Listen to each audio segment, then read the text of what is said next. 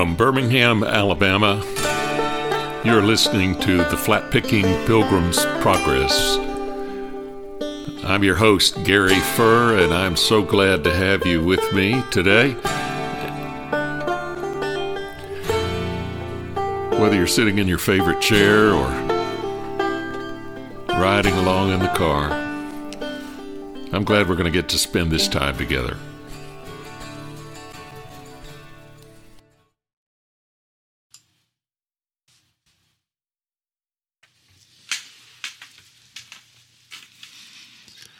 Well, good morning and welcome. Hope you're having a good day today. I spent the first, dozen years of my career as a minister in small towns in Texas and South Georgia. Now, Texas, like most states in the United States, has small towns with peculiar names. Since they're populated by a lot of peculiar people, this seems appropriate. I found by looking on the internet some town names and unincorporated names in Texas like Blessing, No Trees, Dumas. Here's one I've been to, Cut and Shoot, and Ding Dong. There was a place where they built a store in the 1930s, and the store was named the Jot 'em Down Gin Corporation.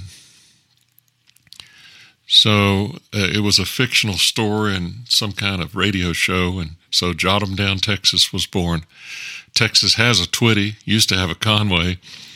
There's a telephone, a telegraph, and a town called Quicksand northeast of Beaumont. In Texas, you can go to Venus, Athens, China, Dublin, London, Detroit, and Reno. Energy, Texas is a tiny dot southeast of Abilene. There's a Coffee City, Bug Tussle, and Bigfoot, Texas is named for its most famous resident, a Texas Ranger named William A. Bigfoot Wallace. There's a town called Balmaria. It was named for 3 land developers who sent their agent to file the plat for the town site, and their names were Balcom, Morrow, and Ray, R-H-E-A. So they put all those together, and they got Balmaria, or Balmaria, which is one of the few rhyming words with diarrhea. There's Muleshoe and Fairplay, and there's even a town called Earth. And that brings me to a story about a song I wrote.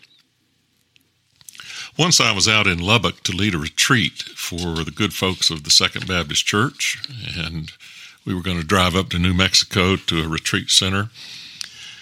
A nice older lady came up to me and introduced herself, and I've changed the name. She said, "My name is Louise, and I'm from Earth." I didn't have a clue what she was talking about, so I said, "Well, I'm Gary, and I come in peace. Take me to your leader." Turns out she was from a little town out near there called Earth, Texas. According to local lore, the founder thought the fertile soil was so wonderful that he named the town Good Earth, and the post office just shortened it to Earth. So you can send a letter to Earth, Texas, and it will get there. And besides, when I lived in Texas, I found out most people were so sure that Texas was bigger than the earth anyway, that it made sense. Well, we headed up for the retreat, and on the way I saw there was another town on that way in New Mexico called Wagon, an unincorporated little place, and my songwriter mind got interested in that. Now, I jot little weird things like that down for ideas for poems or songs or just anything. I've got fragments lying all over the place. It can be a picture word, an image, a line, or a place, or something that happens. But it strikes me as interesting. If it's interesting, I put it down somewhere. So I have notebooks full of these little random jottings and things I recorded on my phone, or hundreds of observations. And I keep turning them around. And then I thought, wouldn't it be a great image to be broke down in wagon wheel? So I started playing around with that idea, and I was going to write a whole song about being broke down in Wagon Wheel and passing through Earth. And, sounded like a lot of fun. Well, like most of my notebook ideas, they have to sit there, and I'll add a new line now and then and put it in there with it. But most songs don't happen all at once for me. They're made for some people. It was going to be funny, and then it was going to be about being stranded, trying to find the right idea. I just knew there was something interesting in there to write about or sing about. So songs have to gestate, and some years went by, and one day a friend told me about finding a little wheel from a child's wagon, one of those old red radio flyer wagons that has a little black handle on the front that you pull a child along in the wagon. And my friend said, where did that wheel come from, and who did it belong to, and how did it get lost out there all by itself? And so it's kind of an interesting thing. So a song began coming together, and I was thinking about what a tragedy it was for that little wagon to have lost a wheel, and what a tragedy it was in the Old West when one of those wagons, Conestoga wagons, had a broken wheel, and you were really in a bind. There weren't any shops to fix them nearby. People launching out into the unknown and in the hope of a better life. And then I thought about modern pioneers, people desperate to find a new life, sometimes riding around in a junky old car and hoping things are going to turn for the better. And then a story came back to me from my time in Texas. And this is a true story about a family in an old station wagon in Texas. Broke down. When I was pastor in Central Texas during graduate school days in the 1980s, we often got a lot of desperate people who would come off Interstate 35. We were right next to it. And our little church was less than 100 members, and there were people coming and going on the interstate looking for help of every kind. And sometimes we even kept people in our house when they had nowhere to go. There was nowhere to really keep them in our little town if they were stranded. One day my wife saw a young woman sitting in a car in a driving rain out behind our house with a little puppy in the car, and she went out and met her and introduced herself, and then invited her to come in, and we eventually kept them in the house. They were, turns out, running from the law in Indiana. We didn't know it at the time. So our children grew up seeing all kinds of folks in trouble and that we would help them, and sometimes they occasionally were in jail or just getting out of jail or trying to get home or trying to go somewhere, life in motion. Now, I was always careful to point out to my girls that you need to know the difference between a potential boyfriend and a mission project. But anyway, one day this old beat-up station wagon, white station wagon, gasping for its last breath, pulled up next to our parsonage. I answered the knock at the door, and I saw a young woman standing there looking down at her feet and said, "Sir, can you help us?" And I said, "Well, yeah, what can I do for you?" And she said, "Well, we're homeless, and my husband, he's looking for work. We've been out of work for a while. We got 4 children. Our youngest is 5 years old. Today's his birthday. We don't even have a birthday cake." Now, the old pastoral theologian Wayne Oates once said, "You haven't been in ministry till you've been used." So, of course, I was going to help them, and I never worried too much about how genuine people were. If they had children involved, I was always glad to help. But I said, "I'd like to come out and meet your husband and children." She was a little awkward about that, but we walked out to the car, and I looked inside. And I recognized them immediately. I never forget faces. And I said to the lady, "I thought you looked familiar. You came through here 4 years ago, and I helped y'all out. Your baby was 1, and I let y'all vacuum the fellowship hall in exchange for buying you some groceries and gas and a little bit of money. You came from Pittsburgh, didn't you?" And she was startled and said, "Yes." I said, "Your husband had been laid off from the steel mills up there." "My gosh, have y'all been riding around in this car for 4 years?" "Well," she said, "it's been a hard time." I said, "Hang on a minute, let me see what I can do." So, we pastors are not just preachers of the Bible. We're also employment agencies and social workers and counselors and everything else, especially in small towns. So I called up Brother Kenneth Green. He was a retired pastor who ran a campground in our little town. And he had a little camper there on the back of the property that was his. And sometimes he'd let people stay in there temporarily who didn't have anywhere to go. And he said he'd be glad for them to stay there till they could get on their feet. And then I called Albert McDaniel, who was a plumber. And he said he desperately needed a helper. Somebody could go to work tomorrow. All they had to do was be able to crawl under a house. And I came back out to the family and I said, I have so much good news for you. I found you a place to stay. And I said to the husband, I've got you a job working with a plumber first thing in the morning. I'll get you some money and some groceries. And my wife even has part of a strawberry cake in there that I'll give y'all for the birthday. Oh, they thanked me profusely. And I gave them directions to the campground, and I went and got the cake and gave it to them, and we rejoiced. People would have said it was a God thing today. I had a vision of the prodigal family coming home for the fatted calf and everyone rejoicing. And they got in their car and they headed off in the direction of the Green family campground. They were waving out the window to us, and I never saw them again. As far as I know, they're still out there riding around in that car. And maybe those children, when they graduated, they got their own wandering cars, rambled out into the world. But now and then when I think about them, I really hope that maybe they've put down some roots somewhere. Well, that story gave me an image and a verse for the song I wanted to write. And then that little wagon wheel lying there from that child's wagon gave me the third one. And I began to think about the desperate longing of people to find what Paul Tournier, the Swiss psychiatrist, called a place for you.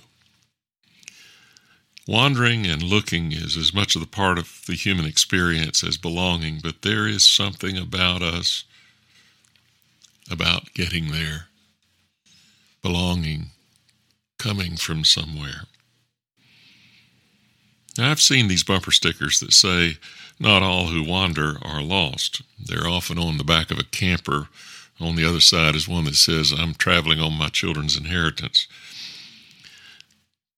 But in my experience, an awful lot of people who wander are lost. They don't really know where they're from or where they're going, and they don't belong anywhere in the world. Even those who wander on purpose sometimes have to stop and rest, and you have to find a place of your own before you reach the end of this life. There's got to be a place where you belong. Sometimes you have to go back, and sometimes it's a new one, but a place where you can contribute something and be loved and be part of other people and help somebody else. You have to have a place where the people who love you can come to see you before you breathe your last, and you all make peace so you don't have to carry all those burdens across the Jordan River with you. A destination, a place of your own. Where are you from, we say down south. As Andy Griffith said to a character in a television episode who said he wasn't from anywhere, ain't nobody from nowhere. And I thought about them all, the pioneers and the deserters and rascals and debtors from England and people fleeing divorces and people in old cars and people in domestic violence shelters, looking for that place where they can start over again or forget what's back there or just not be afraid anymore. Refugees and immigrants, transfers from the company office from north to south or south to north, or somebody's mother who left her whole world behind where she was somebody after her husband died to move near the daughter in a world she doesn't know anything about and doesn't know her name. We all need a place of our own. That's what the list of heroes in Hebrews 11 is talking about. People in the Bible who were on the journey of faith, but even at the end of their life had not gotten where they were going yet, because they were still looking for a heavenly city.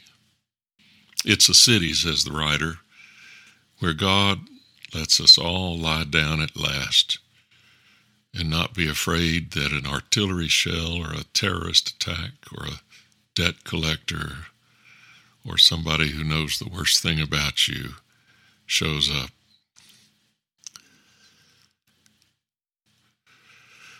It's a place where the bully won't chase you down anymore and shatter your sleep again.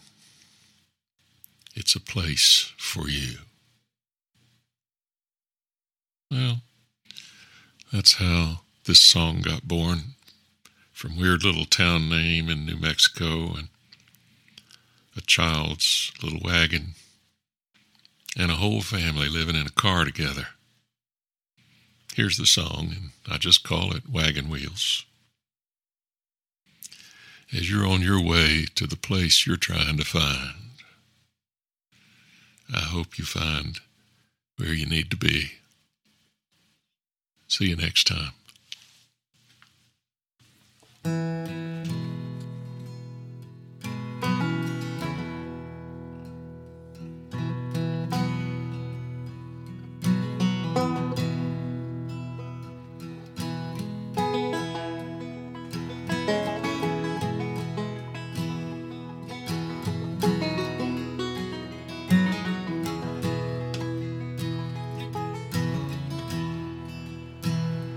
Broken wheel from a covered wagon, wooden spokes in the desert sand, buried with their bones and horses, far from home and the promised land. No marker for their graveside, nothing left for thieves to steal, only hopes and dreams they left us, and pieces of a wagon wheel. Wagon wheels, wagon wheels, keep on rolling, rolling on. One road ends and another opens. Wagon wheels keep rolling on. Station wagon, dogs and children, worn out tires and a broken man, pull up to the Baptist churchyard. Woman walks up with her hat in hand. Been 2 years of begging strangers, borrowed clothes and shelter meals. They pray each day for new beginnings. Keep moving on these wagon wheels. Wagon wheels, wagon wheels, keep on rolling, rolling on. One road ends and another opens. Wagon wheels keep rolling on.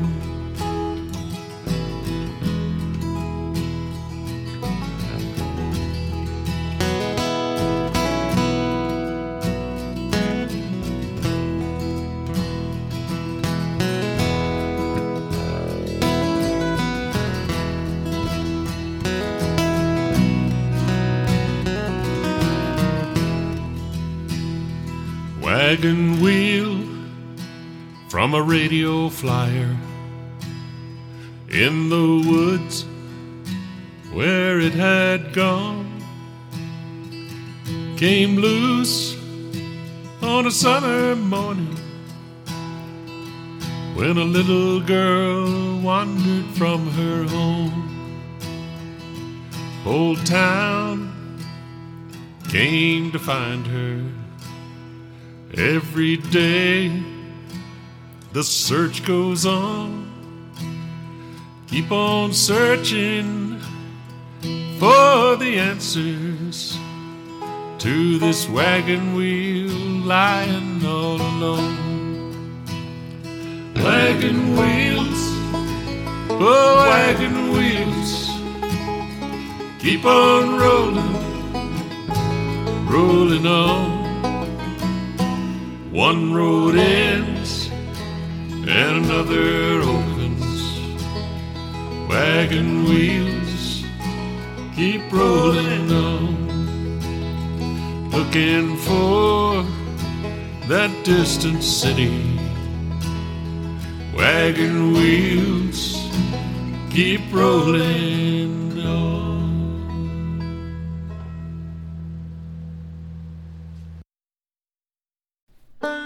I'm Gary Furr, and this is the Flat Picking Pilgrim's Progress. Thanks for joining me today. You can find my music at gafurr.com, and you can go to my blog site for lots of other information and writings at garyfurr.me, GARYFURR.me. Once again, thank you so much. Join me next time on the Flat Picking Pilgrim's Progress.